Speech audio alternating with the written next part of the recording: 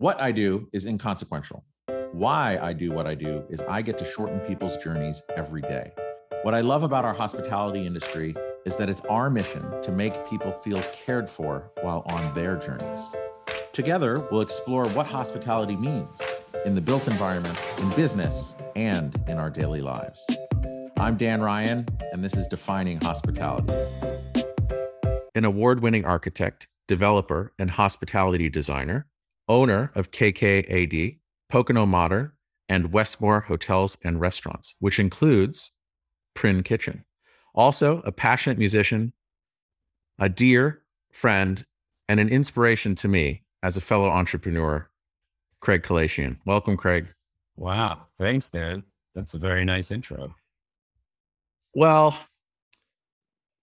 it's a very true intro, because one of the things that I've always loved about you and continue to love about you is you're a true entrepreneur. You're always doing so many things, from opening a restaurant in the midst of a pandemic to having a really successful hotel design company, also doing real estate development, and you're in everything. And then just all of how your outlook on life in general is just, I don't know, I just love sharing those ideas with you. So, have you always had that many hats on?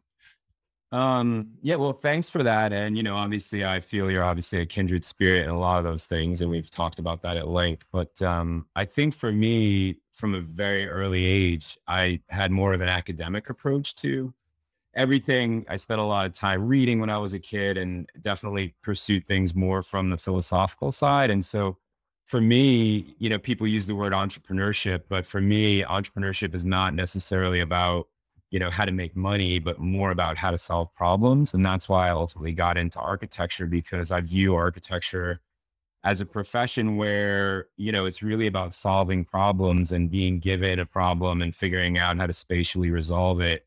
And so I've always enjoyed problem solving. And so my big problem, or challenge, I should say, is when I see something that's not right, I always feel like, yeah, I could do that. I could do that better, and it's a bit of a curse, actually, because, the town that I live in, for example, it doesn't really have great food. And so everybody was talking about, I wish somebody would open a restaurant that does it, and so we were like, I could do that, and so I get in trouble a lot by just wanting to be a problem solver and fix things. And it's not usually about figuring out how to make money, even though, that's a part of it. It's usually about thinking you could do something better and wanting to show people, lead by example, and do something better that way. But I always think about it a lot before I do anything, which is, I think, a good thing and a bad thing. A lot of people kind of act and just know what to do, and I always have to spend more time thinking about it. So I would say it comes from an academic place, but also from this curse of wanting to solve problems all the time. And I want to get into that a little bit, because, one of the challenges that we all have in this new world and the old world and just life in general is focus. And we're all given the same amount of time in a 24-hour period. But one of the things I like to do at the beginning of this is, obviously the title is Defining Hospitality. And right. I want to use this as a thread, and a tool to kind of dig into the conversation. But sure, given all the different initiatives that you have, how do you define hospitality? I mean, for me, hospitality is a feeling. It's the feeling like somebody's taking care of you. It's the feeling like somebody sees who you are and what you need, and gives you that. For me, the best way that I could define it is just this feeling I used to get from going to my grandmother's house when I was a kid. So if you asked me what's hospitality, I would say it's the way my grandmother treated me when I was a kid. When I would go to my grandmother's house, she would just basically give me 100% of her time and attention while I was there. She would always have things that were special for me. It was really like this feeling of being treated, in the best way, like you would imagine royalty gets treated, and somebody stopping whatever they're doing to just make you feel at home or accommodated, or, just pay attention to what you need. And so I think that for me, the idea of hospitality is just thinking about other people and how to make them feel seen and how to make them feel taken care of. And, that's ultimately what most of these things that I do are about, whether it's, writing music or serving food or designing, a guest room, it's really about thinking about those things that, make somebody's day a little better or make them not have to worry about something. And so that's kind of where it all stems from for me. And I remember in one of our conversations, you were designing a menu for, I don't remember if it was the restaurant or one of your properties, but it had to do with you. There were these great recipes. I don't remember exactly what they were, but I remember salivating as you were telling me. And you said something that maybe is making me think about it when you talk about your grandmother, but you said the most important ingredient is time. Yeah. Yeah. Time is always an ingredient. And, I think today, like a lot of what I see happening is people tend to try and make things sound complex or fancy. And there seems like there's 100 million ways to describe every simple little thing. But really the most valuable thing that you can give anybody is your time, right? Because we don't know how much we have, and it's a limited resource, right? It's not unlimited. So, in cooking, I think it was Dominique Ansel, the guy who invented the cronut, who has that coin that is his phrase, time is an ingredient. But it really is true. The best things I find in life are not the instant gratification things. They're the things that often take a while to, materialize or come to be. And I can tell you whenever I've done things personally, whether it's opening a restaurant or working on a hotel deal or building a house, it's never one of these like things that happens quickly. It happens over years and years. And so like when we build houses in the Poconos, a normal home developer would build a house in 6 months. It takes us like 2.5 years because we fuss over every little detail. And again, we're not doing it as the prime motivation is financial. We're doing it as like, this is a reflection of who we are and what we believe. And so it's always challenging when we work for clients who are, saying like, oh, this has to be done in 6 months or, and as you pointed out, the current climate in the world is such that, we're all at the mercy of a lot of different factors. So, but again, that goes back to problem solving. But I do believe that, taking the appropriate amount of time to either solve a problem or even just think about another little detail that somebody else might overlook is a differentiating factor in kind of how we approach things. And I'll give you a quick example. I recently stayed at a hotel where it wasn't easily apparent like how to change the shower from like the tub setting to the shower setting. It was like some fancy faucet where there wasn't like a button that you push that diverts the water. And I'm like standing there, for a few minutes, like how do you switch this? How do you switch this? And so that something little like that we think about, how do we make it easy and legible for a guest to understand how to do that, or and that something like that, if somebody's kind of on the edge, can kind of ruin their day. You know what I mean? They're in a rush and they're trying to take a shower and they can't figure out how to do it. So, but just taking the time to ideate through a problem and think about everything that could go wrong. For me, that's essential to trying to do something well, because when I was starting out, somebody once told me, like, if you don't have time to do it right the first time, where are you going to find the time to have to do it again? It's wrong. And I've always remembered that because, yeah, it might take a little longer to, to kind of think about it and think through it and get it right, or get the right product or get the right thing.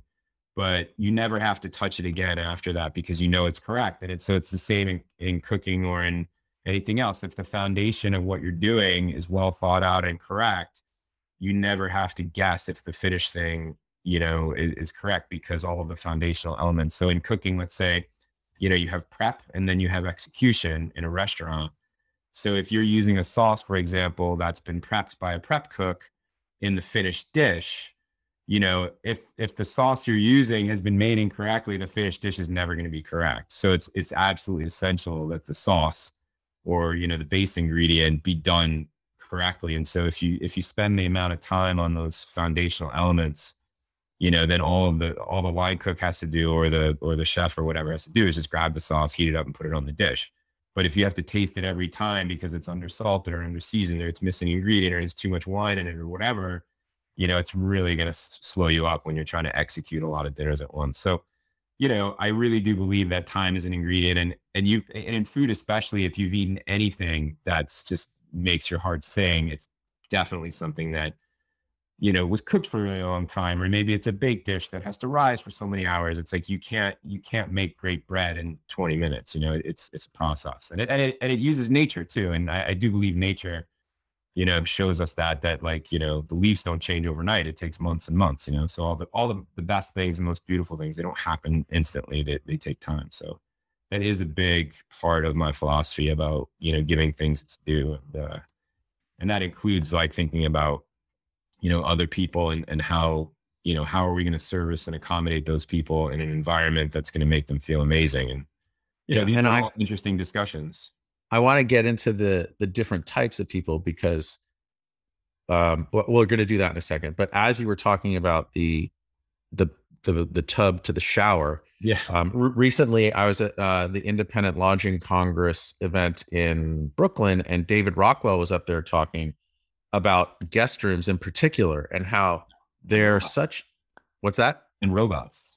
But well, the robot thing is a little freaky to me, and I haven't really gotten that all the way through my head yet. But on the guest room part, what was interesting, he said the guest room is the ultimate laboratory to work through a lot of those issues, because if a guest can't figure out how to, like you said, turn on the shower or make the shower go to a tub, and it's confusing, or he was using the example of just light switches, especially as rooms get so complicated, it's really important to make that work, but also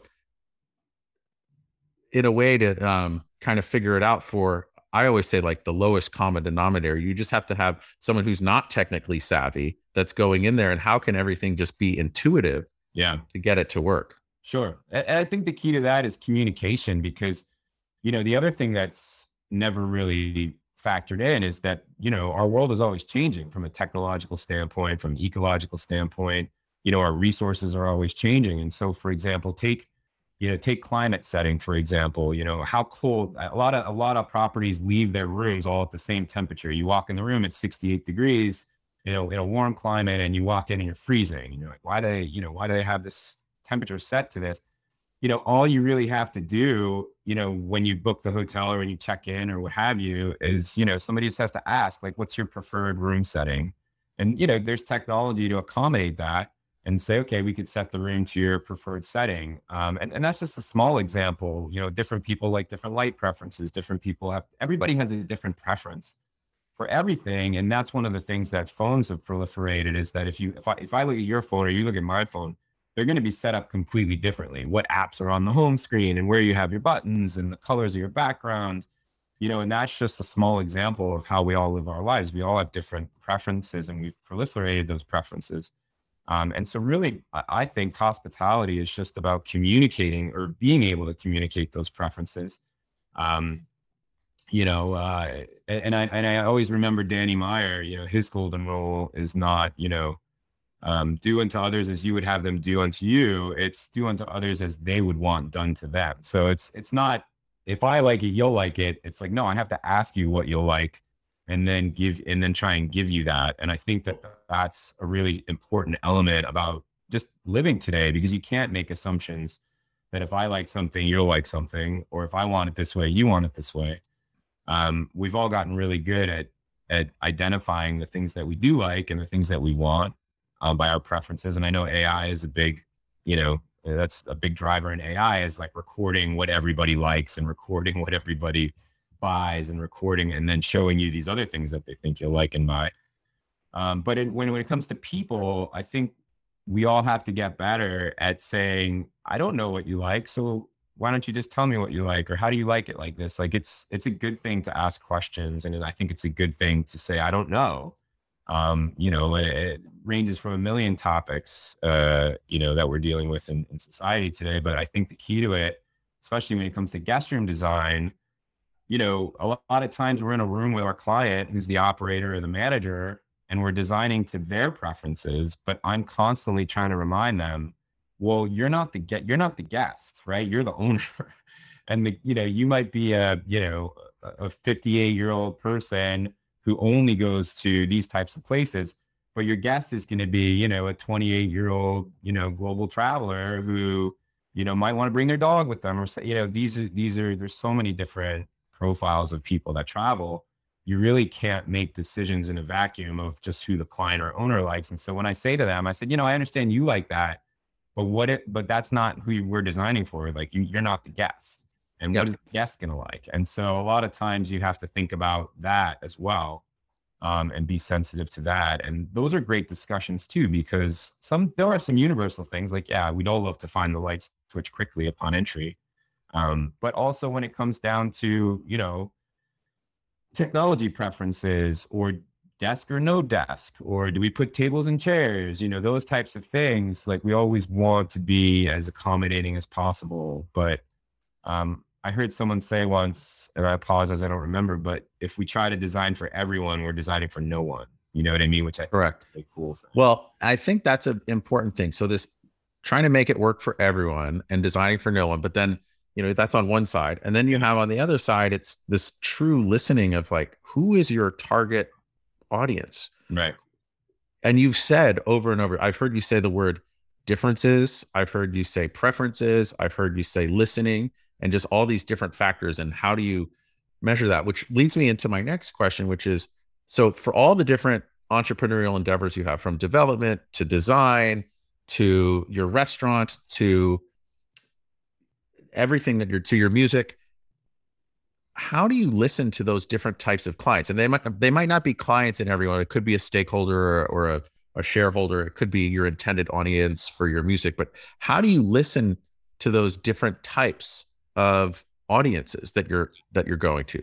Yeah, and it's a great question. The easiest one to answer probably is the music question. A lot of times, if I bump into somebody and I say, "Oh, how's it going?" and they tell me a really incredible story about something that they've just been through. Maybe it's a relationship story, or maybe it's, some major life catastrophe. Whenever somebody is really moved, to a super emotional place, like I almost can't help but moved by that. And so what I'll remember, the story or the thing, and I will, kind of try to interpret it through my own filter. And then kind of come out with something that, tries to do justice to the original idea or the original story. I mean, I have always felt like everybody's life could be a movie. You just have to edit it the right way. Right. So, with music, for me, it's just about finding great stories and writing songs that I'm more of a story kind of songwriter, not so much like a melody kind of songwriter. I focus more on lyrics, I would say. But yeah, so with music, I find that it's really easy for me to convert some of these really great stories into really great lyrics and songs. But with spaces, I think I start to think about like, all right, well, if I'm thinking of a specific person, why are they coming to this place? Why are they coming to this market? Why are they traveling in the first place? Is it families? Is it, single travelers? Is it business travelers? Is it social? Like you start to create a profile of like, I almost want to create like one specific customer or client that I view the project through, almost like their eyes or their lens. And I think empathy is a huge part of all of it. Being able to put yourself in somebody else's shoes and imagine, well, what are they going to be feeling? Where's the wow factor? And I think one of the real tricky spots of designing today is everybody seems to be designing for that Instagram moment, that photograph that they're going to post online, but not designing enough for the IRL, the in real life experience of like, well, what's it going to feel like, standing on this floor or laying in this bed? What are you going to be looking at? We had a really long conversation recently about the famous TV wall in a guest room. When you're laying in bed, looking at that wall opposite the bed, that's like the most neglected wall in all of hotel design. Because there's usually a dresser, a TV, a desk, and some artwork, and that's literally it. And so the question is like, well, when we're laying in bed in this hotel that doesn't have super great views, shouldn't that be the super great view? Like instead of making the headboard wall, the accent wall, and the focal wall, like what about when you're laying in bed, which is what 95% of the people who use this room are going to be doing?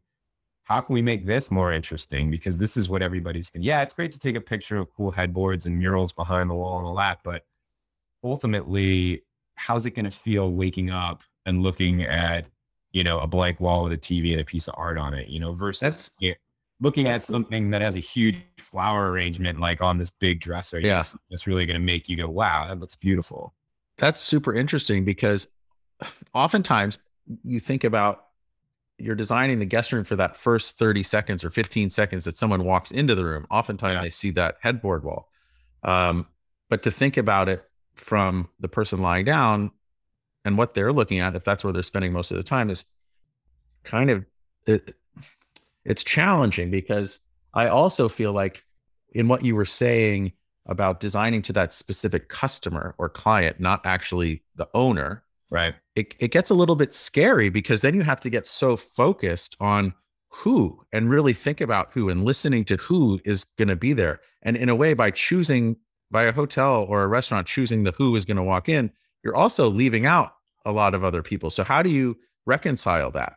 Well, I think back to when, I don't know if you remember when W Hotels first came out, and they basically designed this super, it kind of reimagined every aspect of the hotel experience from, instead of doing this cookie cutter, standards and this and that, it was really about designing what I would call like the place where like rock stars would stay. You know what I mean? Something that was just like a little bit over the top. And even the way the rooms were named, and the suites and all that sort of thing, it was, it was thinking about it in a different way. But I think they were designing for a very young, affluent, hip crowd. And by virtue of the fact that it became so desirable for that crowd, all the other people, the baby boomers and the baby boomers, like, I'm going to stay there. I want to feel like a rock star. So I think when you just follow the basic laws of supply and demand, if you create something that's desirable, even for a niche group, the fact that that group will love it so much, you'll attract other people by just virtue of demand, and we're not talking about hotels that have 400 rooms. It's not like a Vegas situation where you have 2,000 rooms in a hotel. I think the properties we're seeing being worked on and developed, they're all smaller. They're all 100 rooms and even under.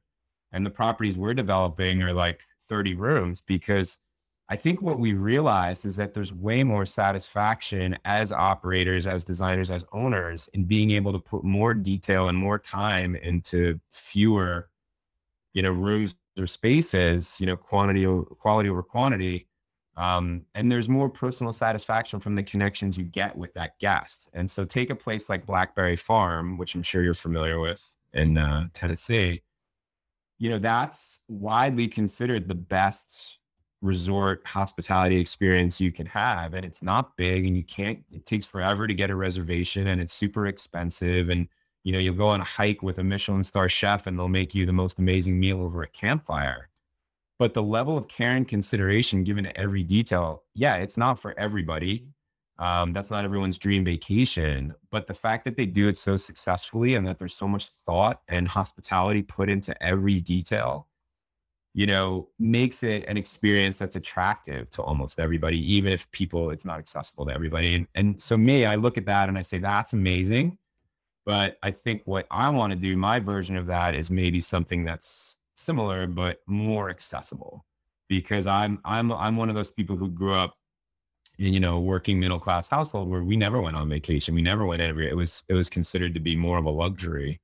And I think today travel and dining out and those types of experiences are not meant to be luxuries. They're meant to be table stakes for just living now, experiencing as much as possible. So I think, to answer your question, if you design something really, really well and do it to the best of your ability, even if it's niche, because it's done so well, it will attract a following much wider than your target demographic.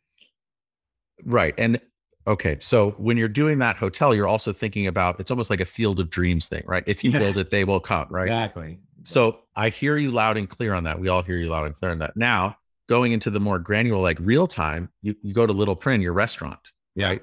It's not an if you build it, they will come. It's built. Yeah. They're coming. How do you listen to those customers coming in?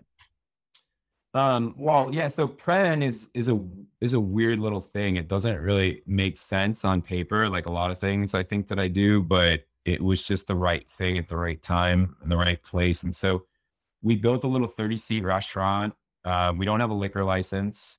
The idea was that we were going to be a scratch-made kitchen. So literally we make everything that we serve. So we make sauces, we make dressings, we make breads, we make biscuits, and then the ingredients that we use are all as I wouldn't say farm to table because I think that's an overused descriptor, but we have a butcher who's kind of a friend of mine, and he's a whole animal butcher who basically Is makes his all name of Sal? Sebastian. He's No, I would he's actually French, and he's a French chef who used to work for Jean Georges, and he moved to the small town next to mine and opened up a really high end nose to tail butcher shop. And we're literally the only restaurant who he services because he's small, and also the amount that we pay for meat is like no restaurant would be able to support it. It's incredibly expensive, but the burgers that we sell, which are his grass-fed burgers, and he makes like custom chicken burgers for us with a special blend of different fats and herbs and different things. But he knows food inside and out, and so the fact that we have him as a partner at our restaurant, and our burgers cost $20, which for New York City doesn't seem crazy, but for the fact that we're 2 blocks from a Wendy's that sells burgers for $2, it's a bit strange for the market. But we just charge appropriately for the amount of time and the ingredients that we use. And we didn't know if people would like it, but people come in, and the space itself is designed using this kind of concept of hygge. I don't know if you've heard of that, but it's a kind of Scandinavian concept of designing for comfort and coziness. It's spelled Hygge. And so the space itself is very calming and therapeutic. And so this whole idea of opening a little restaurant that feels almost spa-like in its interior and comfy and cozy and being taken care of is fairly unique for a little town. And the town I live in is pretty small.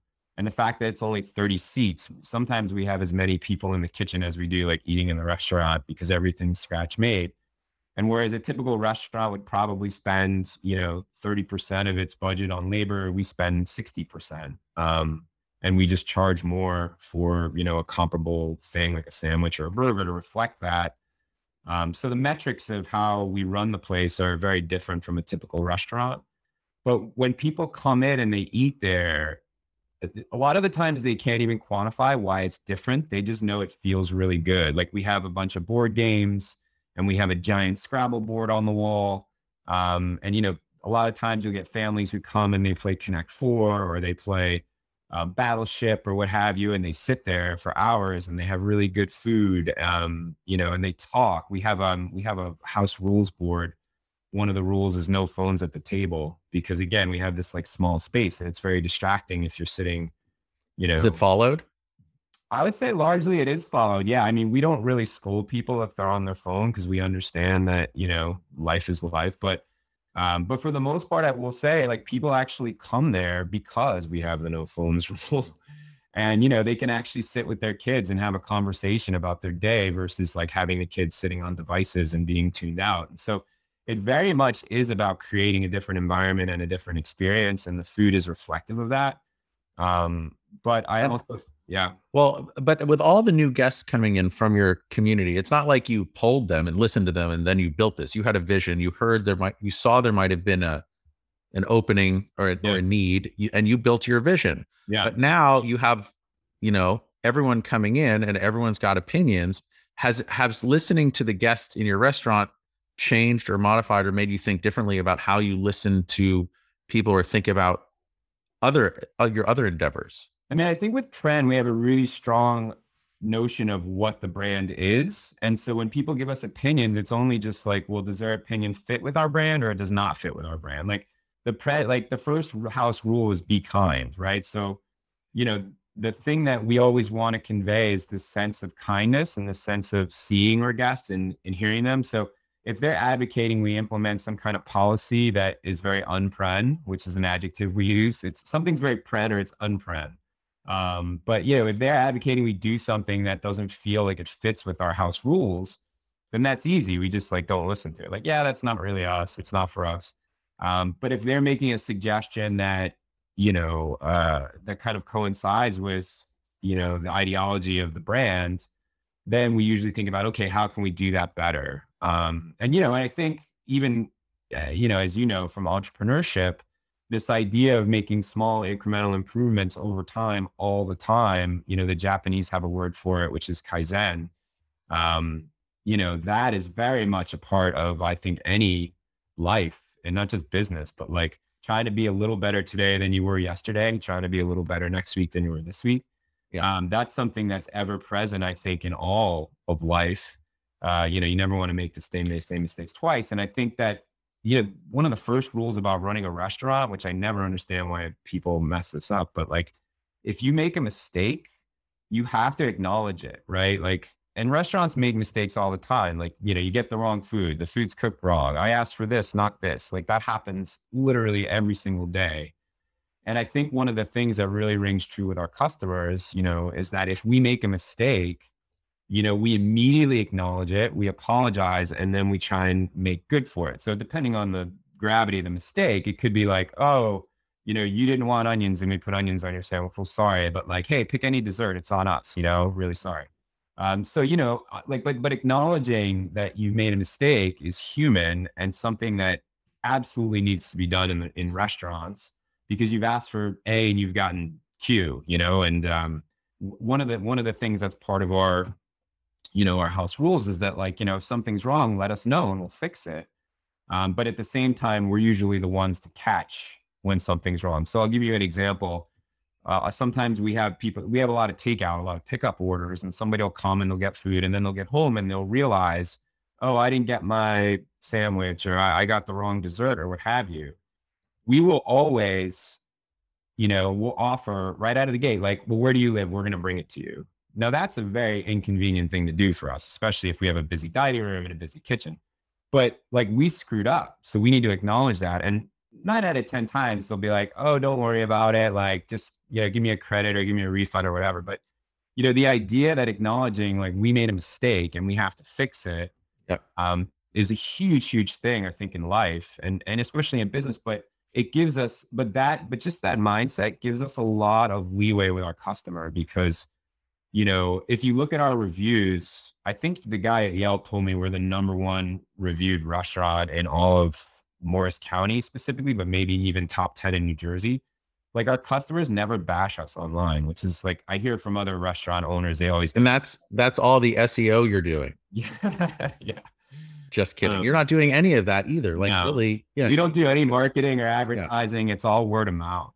That's really impressive. So in admitting mistakes or admitting wrong, and you said it's good in life and business, but I always find whenever change is necessary or there's an issue or a miscommunication, it's always important to state what the issue is. Yeah. But then also accept a role in it, because the other person or whatever might be doing something wrong, but also I'm at fault too, because I didn't communicate this to you in a way. So we've kind of gone that way. So thinking about that from your restaurant, then in these development deals you're doing, you have shareholders now, right? And investors. So how do you wind up listening to them? Well, that's a great question. So whenever we get a new hotel design project, the first thing I always do, so you have a client who's just bought this hotel, right? And they have a list, a capital expenditure list. This is where we're spending our money. They always come to you and they've already got the budget all worked out. They've already got the scope worked out, and they're telling you this is the design scope. And I always validate it by going to TripAdvisor and reading, the 100 most recent reviews. And, if 100 most recent reviews say I had no hot water in my room, it sucks. I look at their budget and I say, well, where are you upgrading the hot water system? And they're like, oh, well, we're not doing that. Well, why not? That's what everybody's ripping you about on TripAdvisor, right? So, I think that, customers will tell you what's wrong, but if you admit that it's bad and you say, yeah, I'm trying to fix it, they're much more understanding than if you just say, oh, they're only staying here 2 nights. We don't have to upgrade, well, that's really expensive upgrading the hot water system for the building or what have you. So yeah, I think when you're going into any new deal, development or hotel design, there's all of this information online about what people think about your property or your product or what you're trying to do. And even if you're creating something new, you can look at your competitors in that space and say, like, well, what are the pain points with my competitor that I can fix in mine, right? So if you're opening a new type of hotel or a new type of residential project or a new type of restaurant, you have to say, well, who are my competitors going to be, and what do the guests of that competitor hate about that brand or they don't like about that brand? and how can I improve upon that? Because that's a point of differentiation in your business model. And I think that, people are very vocal about things that they don't like these days. And it's easy to get that information. And I think if you can do that, you can use it as an advantage and put it in the front end of the project rather than having to try to compensate it at the back end of the project, which is unfortunately what happens a lot of the times when you listen solely to the client. And I also think, we're very lucky in that we have, a really amazing roster of clients who stick with us project after project. I always tell people I'm lucky. I don't really compete for a lot of work because I just get clients who call and say, okay, we got a new one, let's go. But I think the reason being is that I think we add a lot of value to the team by asking those types of questions or not being afraid to stand up to the client and say like, yeah, I know it's important to you that we change all the chandeliers in the lobby, but also I think we need to add housekeeping closets, on each floor because everybody's saying that the housekeeping in this hotel stinks. And I bet you one of the reasons is because the housekeepers have to go 4 floors to get new linens because the only housekeeping closet is 4 floors away. And that's also a big thing too, is, it's one thing to have the client's input, but also talking to the staff at the property. Any housekeeper will tell you what they hate about the property in like 10 seconds. Right. And I know you've probably found that out too with Blue Canary is like, yeah, we know what the problems are. Exactly. But, in talking about, you're talking about the way that you've normally done business of designing on the hotel side. So you're working with an owner and you're making it happen. Also at this ILC event, I was talking to Libby Patrick. Yeah. And she's starting to develop her own property. Yeah. She said in Alabama, and she said you were an inspiration for that. And I was so excited for her to say that. Yeah. So in a way, you're having this impact in other ways. And so, that's your normal way of doing it. But now you're also doing your own development deals. So how are you listening to all those stakeholders as you're doing that? I think when you're the one leading the charge, the stakeholders are kind of following your vision, right? So I think that any good designer that I know has strong opinions about how things should be, right? Because you can't be on the fence about design and want to put forward a really strong project. I think you have to be very convicted in what you believe. And I think with our development projects, one of the things that I think gives us a lot of credibility is that for 10 years, I essentially bootstrapped everything that we did. So, I lived a pretty small lifestyle and I took any extra money that I had and I, put, what they say, skin in the game, so to speak. So I had been developing out in the Poconos for 10 years, all with my own money. And when people said, well, that makes no sense, I would say, well, I did it. And here's the numbers and here's how it worked out. And everything we're doing defies the market, right? So if the average home sale in the Poconos is $150,000 for a 3-bedroom, 2-bath house that's 2,000 square feet, and we build the same product and sell it for $350, like here's proof of concept. And so I think, when you're trying to raise money, everybody's always skeptical. They're looking to poke holes.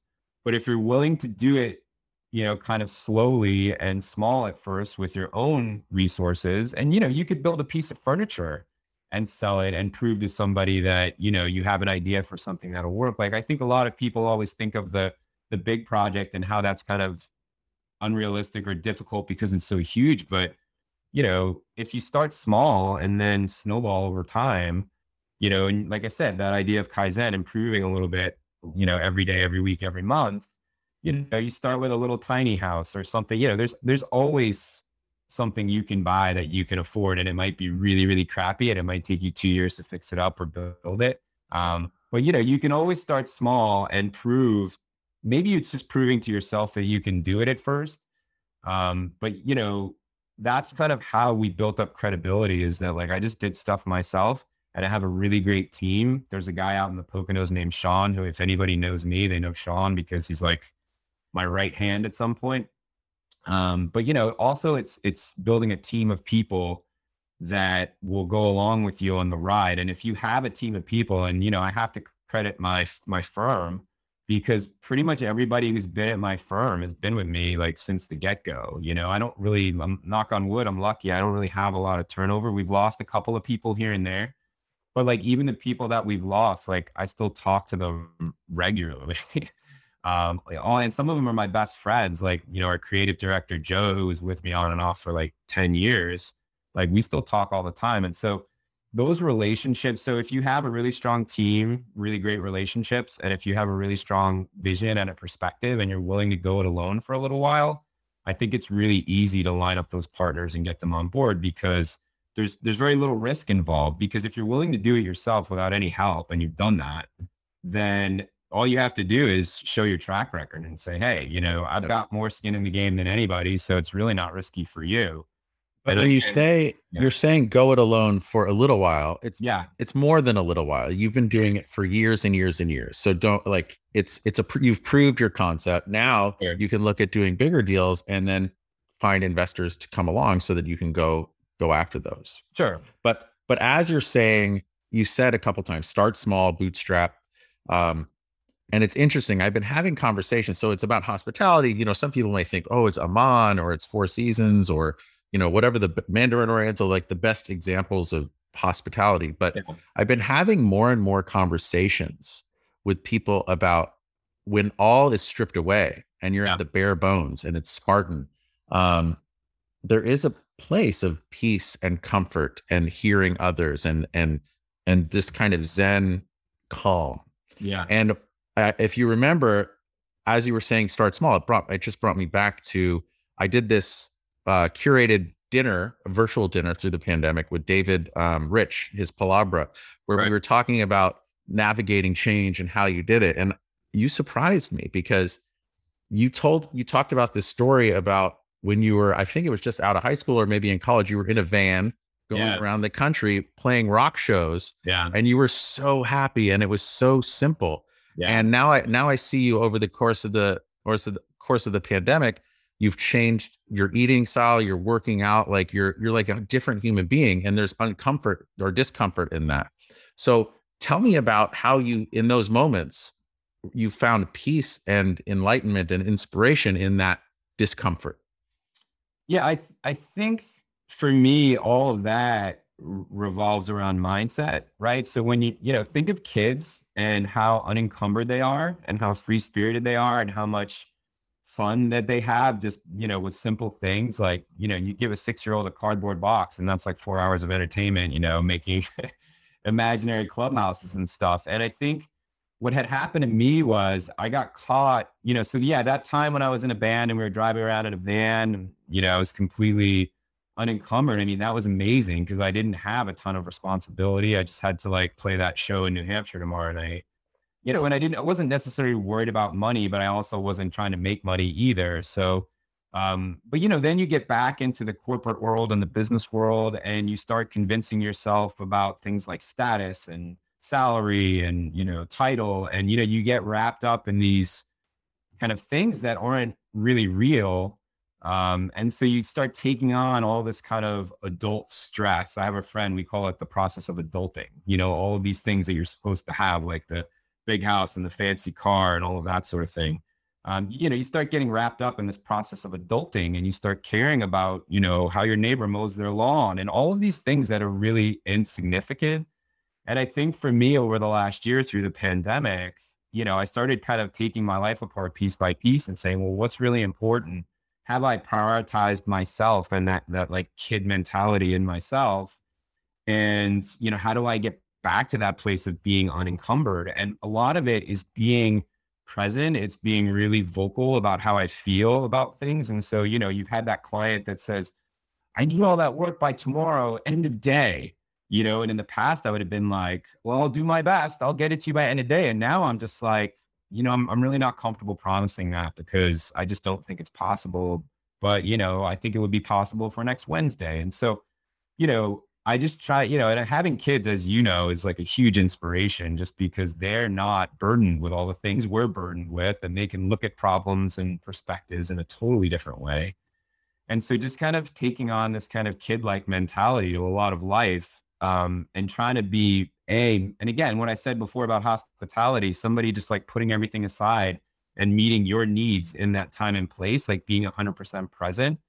I was probably not present wherever I was at because you're checking your email, you're checking your phone every second.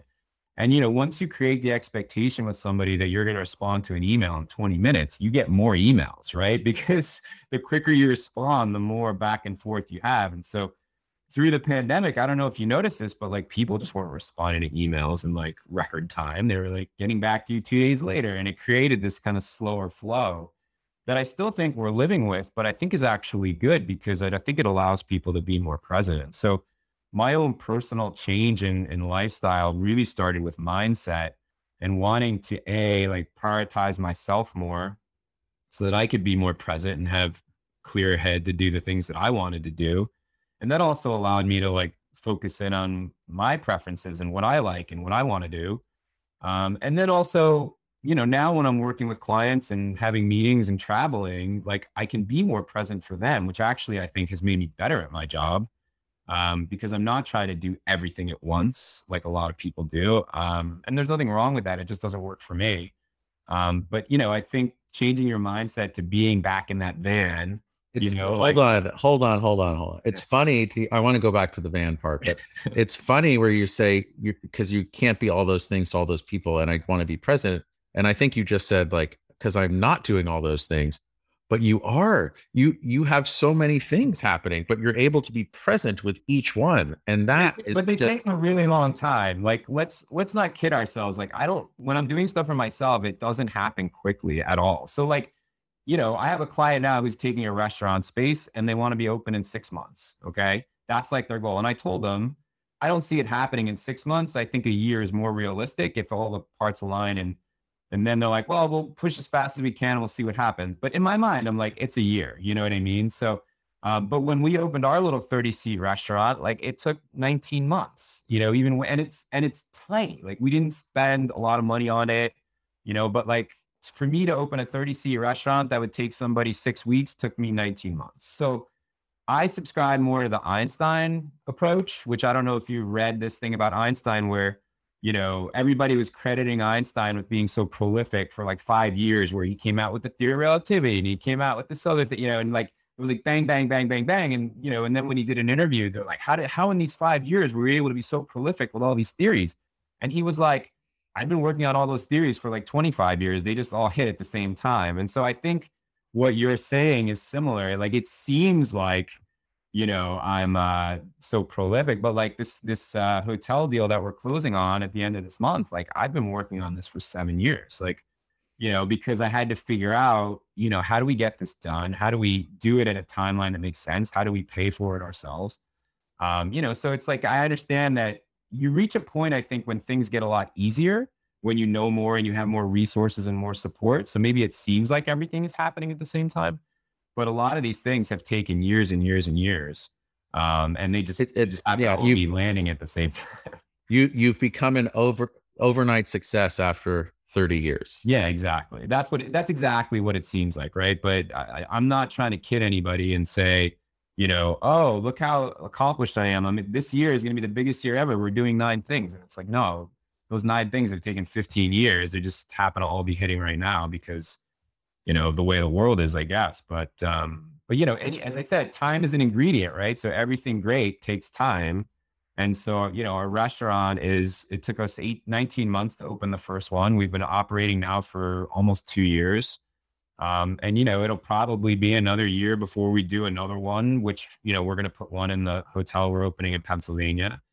And it's like, if we ever get to multiple units, it's probably going to be a decade before we have, 8 or 9 of them. If we do, I don't know if we will, but the thing about, there's a phrase that I like, and it's, never be afraid of things that'll take time because the time will pass anyway. Right. So you can look at yourself. Amen to that. 10 years ago and say like, oh, if I would have started then, I'd be done by now. Sure. But you didn't start 10 years ago, but you could have in small steps. So it's funny.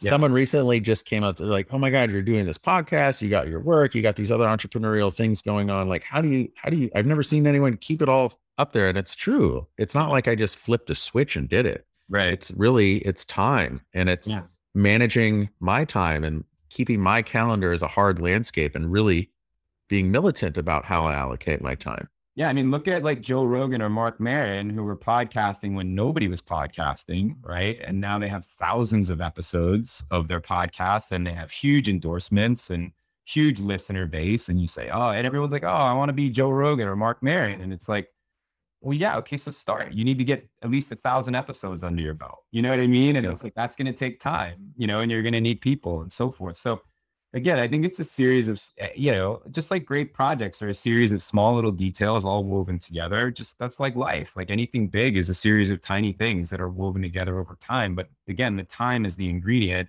and the commitment to the effort. And so, I always love this. There's a TED Talk. I don't know if you've seen it about time management, where they have this like person who specializes in time management. And she talks about a week being 168 hours every week. Everybody gets the same 168 hours. I don't know if you've ever seen it, but that's, 24 times 7 is 168. And so most people have a job where they work 40 to 50 hours a week, right? Which leaves 118 hours if you work 50 hours a week. And most people sleep, 7, 8 hours a night. So that's another 56 hours. So you're left with 50 hours. What are you doing in that 50 hours? Everybody has 50 extra hours after sleep and work. The same amount of time, right? So what are you doing with it? So when people say to me like, oh, we do so much, it's like, no, I just carve up my 168 hours differently than you carve yours up. And, and there's sacrifices involved with that too. Whereas like, I don't really watch a lot of TV. Like a lot of people are, have you seen Game of Thrones? Have you seen it? Like, no, I've never seen an episode of Game of Thrones. But that's just a different choice that I make. Whereas I'll choose to like read a lot, or I'll choose to, journal or write songs or work on new recipes or whatever. Mm-hmm.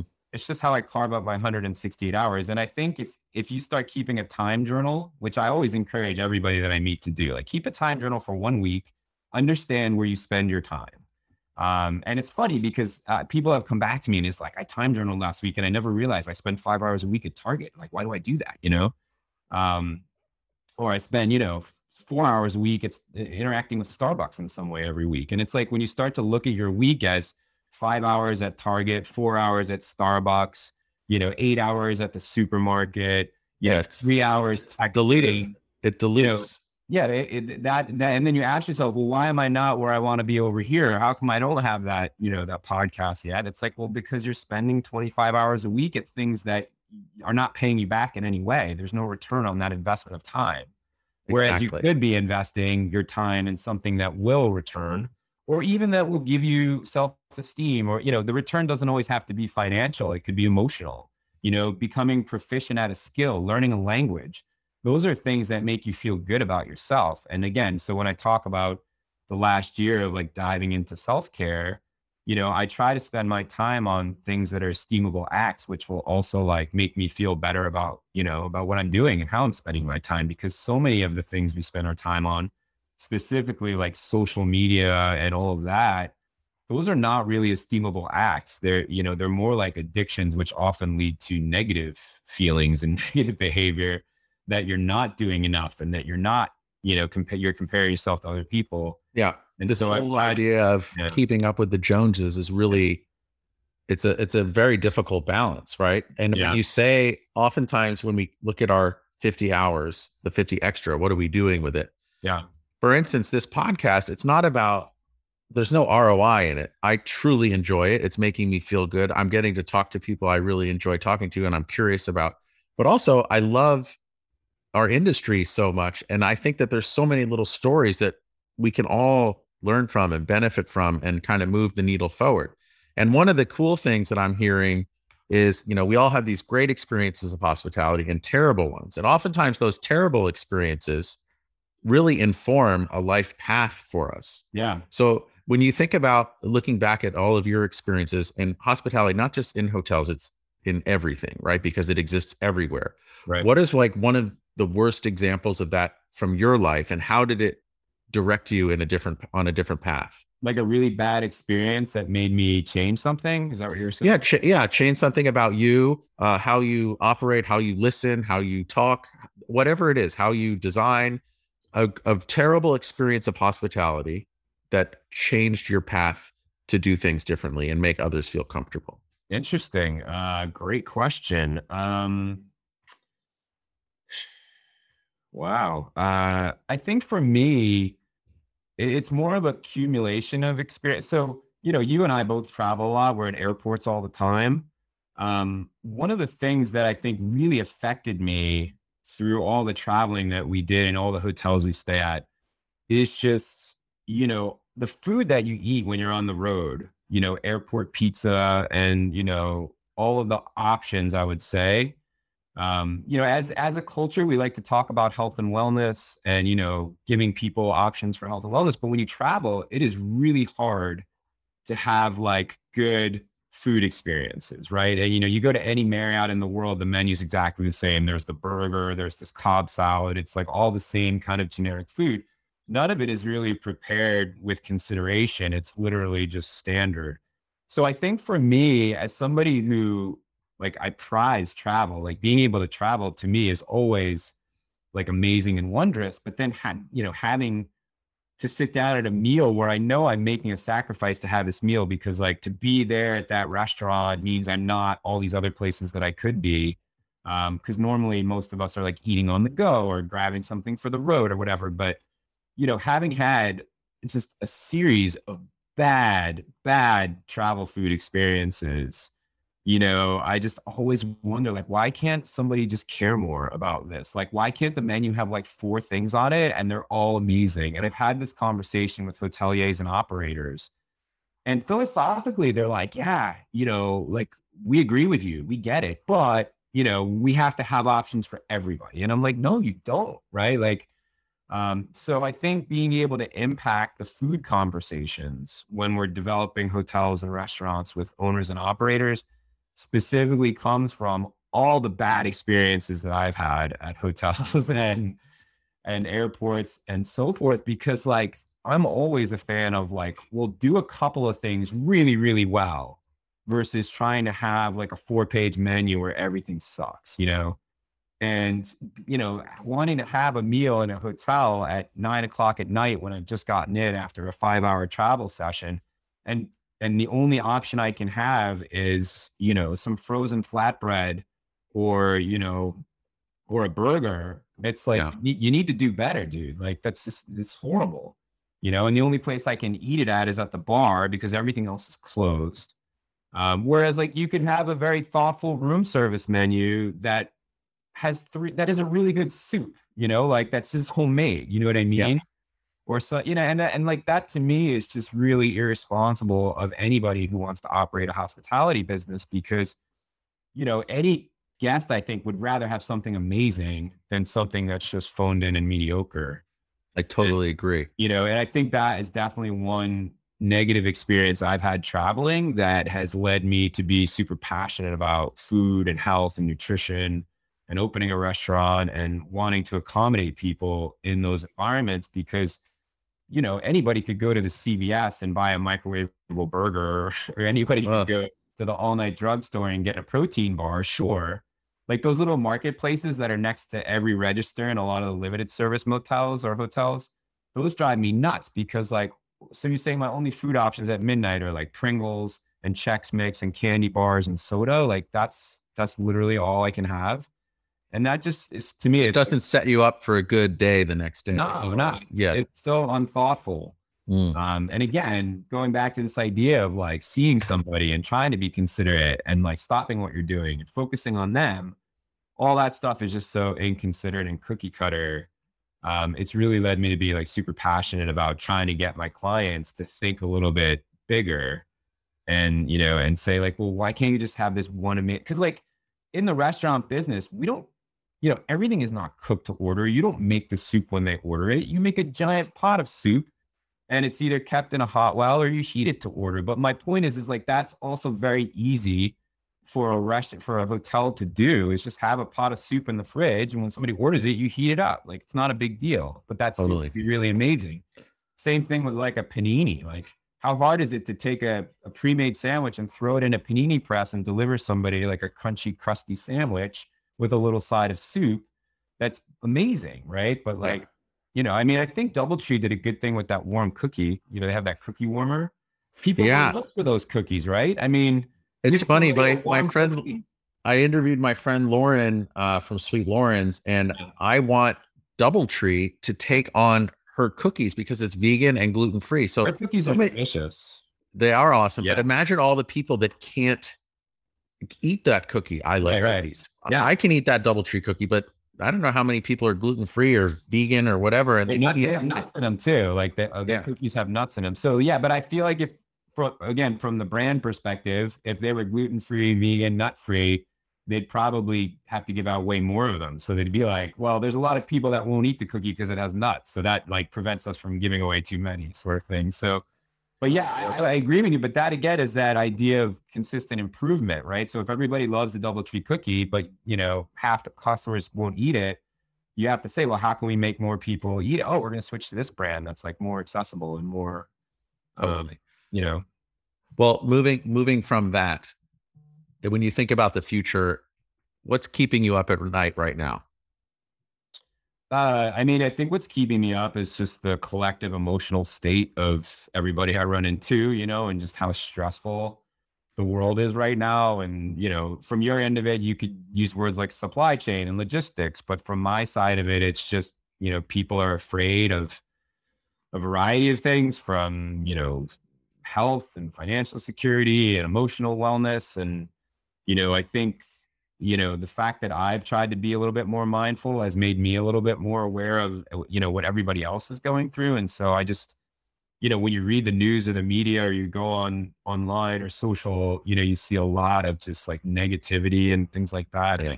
And I want to try and figure out a way for collectively to everybody get past, all of the differences and just, have a kind of carefree attitude and say, you do what's good for you. And I'm fine with that and not have everybody jumping everybody over time. But you do you and I'll do me. yeah, I mean, it's a big issue in our hospitality world because, think about, designing a bathroom should be pretty simple, right? But now it's like, well, is it all gender neutral? Is it male and men and women and then all genders? And, what do I need to put in the all gender one versus the men one? Is it okay to put this in the women's one? The men, it's like, these are conversations that we're having that tie directly back to cultural issues that also tie into, mental wellness and so forth. Does a transgender person feel comfortable going into a men's room or a women's room? And will somebody give them a second look if they identify as one, and you're not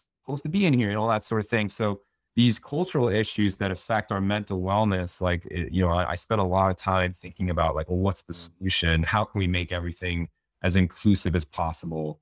Because inclusivity is a huge thing, part of hospitality. When I say inclusivity, a lot of people immediately are triggered into thinking of like a cultural buzzword, but literally inclusivity is like the backbone of hospitality, making somebody feel welcome. That's inclusivity, right? Agreed. And if you look at us and, America, Yeah. our diversity and our inclusivity is our strong suit. And somehow it's gotten, there's always been polarization, but it just seems more polarized now. And I believe that our inclusivity, diversity is really our strength. Yeah. And we need to bring that out more. Yeah. But Embrace that. there's a huge, as you've seen, a big pushback on wanting to make things more inclusive, which I don't really understand because, as far as I knew when I was growing up, I was told the country was a melting pot, right? And so it's like everybody all together, all different types, shapes, sizes, colors. And somehow we've started to proliferate all the differences and, well, this person is different, that person is different. And now we need to have a policy just for that person. It's like, no, like when the ADA Act was passed about accessible design, the thesis is that if you design for accessibility, literally anybody can use it.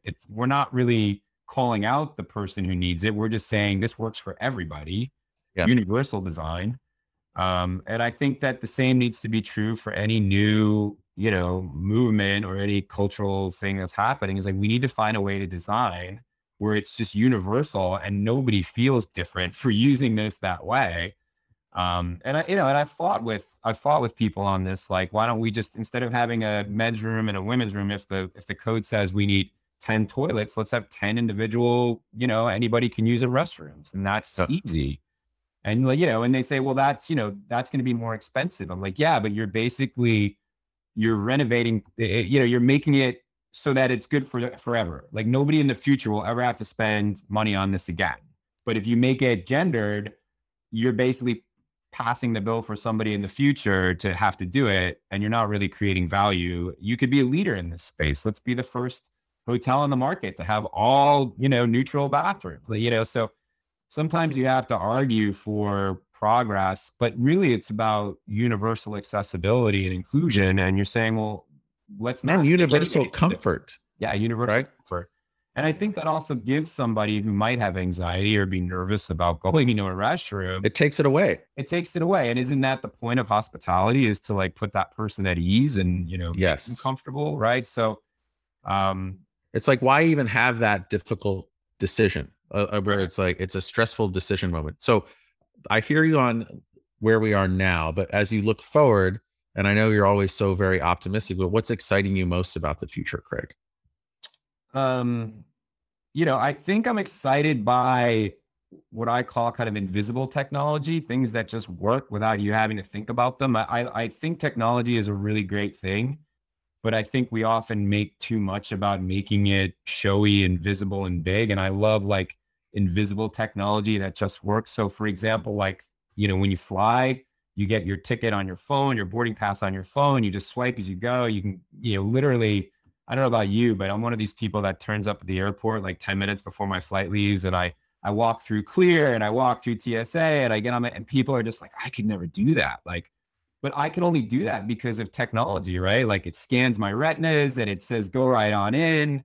And, I'm familiar enough with not having stuff in my bag that slows me up, and I know where all the gates are, and I can just, breeze right through. Like that kind of simplicity really excites me. And how can we make, like the hotel check-in process that seamless? Like I've heard tell about brands that are making it, you can go right to your room. I've never experienced it personally, but I want to try that. I don't know where that is. I've heard brands, tout about it, but I've never actually experienced it. But like, let's say, for example, you have a 30-room hotel and who all your guests are coming. Before they turn up, you tell them, well, you're going to be in room 28. And, and then they go in the room and they have filled out through your app a series of preferences of what they like. I like at this temperature. I like, these are my favorite snacks. These are my favorite drinks. And, it's just this little thing. And then they come and it's completely customized and curated for them because they answered 8 questions on an app. It's just totally invisible, but immediately they feel at home. I love that. Yeah, I know. And that's, but you know what? Much in the same way when you were talking about the robots before, it kind of freaks me out too. Like I like that collision with the other human. No, sure. But you can choose that. So you could say like, I want to check in at a desk. I want to talk to the, or I want to go right to my room. It's really about your preferences, not a universe. You know what I mean? Like universally, you're giving people the choice, but people are going to make different choices. And, you're doing it to the point where it's consensual. So they're agreeing to give you their preference for their favorite drink or their favorite snack. But like, if I'm, for example, a health conscious traveler who really likes homemade granola, and it's, if there's a question, is what's the one thing we could put in your room that would immediately like, make you feel like we get you or whatever. And if I say like homemade granola, and it's just like, with online, you can literally order anything, or you can even have choices that will speak to different people. But the point being is that the technology is there to allow you to learn more about your customer in any business, not just hotels, but to the point where you can just go, it's not even the extra mile. It's like the extra 20 feet, totally, just to differentiate yourself between the kind of cold check-in experience that a lot of other. Well, it goes back to how do we listen to others and how can we get ahead of that so that we can anticipate? Now, how old were you when you went on the road trip? With I was in my late 20s. I was in a band in my late 20s, and it was like right after 9/11. And I had like a big corporate job at a big firm, and my band was just like, let's just go on tour. And I was just like, yeah. So I quit my job. Okay, and I bought a van, and we drove around for a year. So my question is, if you go back to just before you start that van, right, that van trip with your band, yeah, knowing everything you know now, what advice do you give yourself? Don't take everything too seriously. I think taking life too seriously is one of the big problems of being human. We tend to give a lot of gravity to things that are insignificant. Somebody recently told me they have this thing called the 5 and 5 rule. If it's not going to matter in 5 years, don't spend 5 minutes thinking about it. And that's like a good litmus test for when you're, stressed about something. It's also that idea of adultifying, or what did you call it? Adulting. Yeah, it's adulting. It's the process of adulting is being stressed, De-adult. Hashtag de-adult. Well, yeah, unlearn. You have to unlearn a lot of adult behavior. Unshackle. Because the truth is nobody really knows what they're doing. I think that's one of the other things that I've learned. You talk to really successful people and they're just going by their gut a lot. They're winging it. And you think like, oh, Elon Musk must have it all figured out. And then you're like, no, he doesn't. It's just, it's just winging it. Right. So totally. But the way in which he's winging it is somehow inspiration to other people who want to be him and all that sort of thing. So absolutely. Nobody's got it figured out. And I think that that's like, it's important to just have that perspective. And so like, if you could choose to be, de-stressed and kid-like and approach everything with enthusiasm and fun versus like being stressed and worrying about it. And again, it's all about communication. So if you go into a room and you feel like you don't know anything, and all these people are smarter than you and they're going to think I'm stupid because they have more experience, just start asking questions. And, if somebody mentions an acronym you've never heard, just say, hey, what is that acronym, or whatever. Cause like I'm constantly finding people are using acronyms more and more these days. And it might be a conference. It might be, a management technique or whatever. And it's like, well, I don't know that. So, and I think it's funny because when you start being vulnerable in that way and saying like, I don't know what that is. Can you explain it? Somehow in this weird twist, it almost endears them more to you than them thinking you're ignorant. You know what I mean? The fact you spoke up and you said, I don't know what that is. You're human. You're human and people like you. You know what I mean? They like you more. So, Craig, I like you. I like you a lot. And I want more people to like you. So where can people connect with you? How do they get you? Yeah. So, I mean, I'm lucky I have a kind of unique last name. So, on Instagram, it's just my last name is Kalachian. And then I think the design firm is Kalachian_design on Instagram. Or our website is kalachian.com and you can email any of us through there as well. And it's with a K. Craig with a K. KALASHIAN. Awesome. Yeah. And then how about Pocono Modern? Oh yeah. So Pocono Modern is just exactly as it sounds. The Poconos are a mountain region in Northeast PA. It's POCONO, Pocono. And then Pren, which has arguably the most successful social channels out there because we post a lot of food pictures and recipes. Pren is just PREN, Pren Kitchen at Instagram or prenkitchen.com.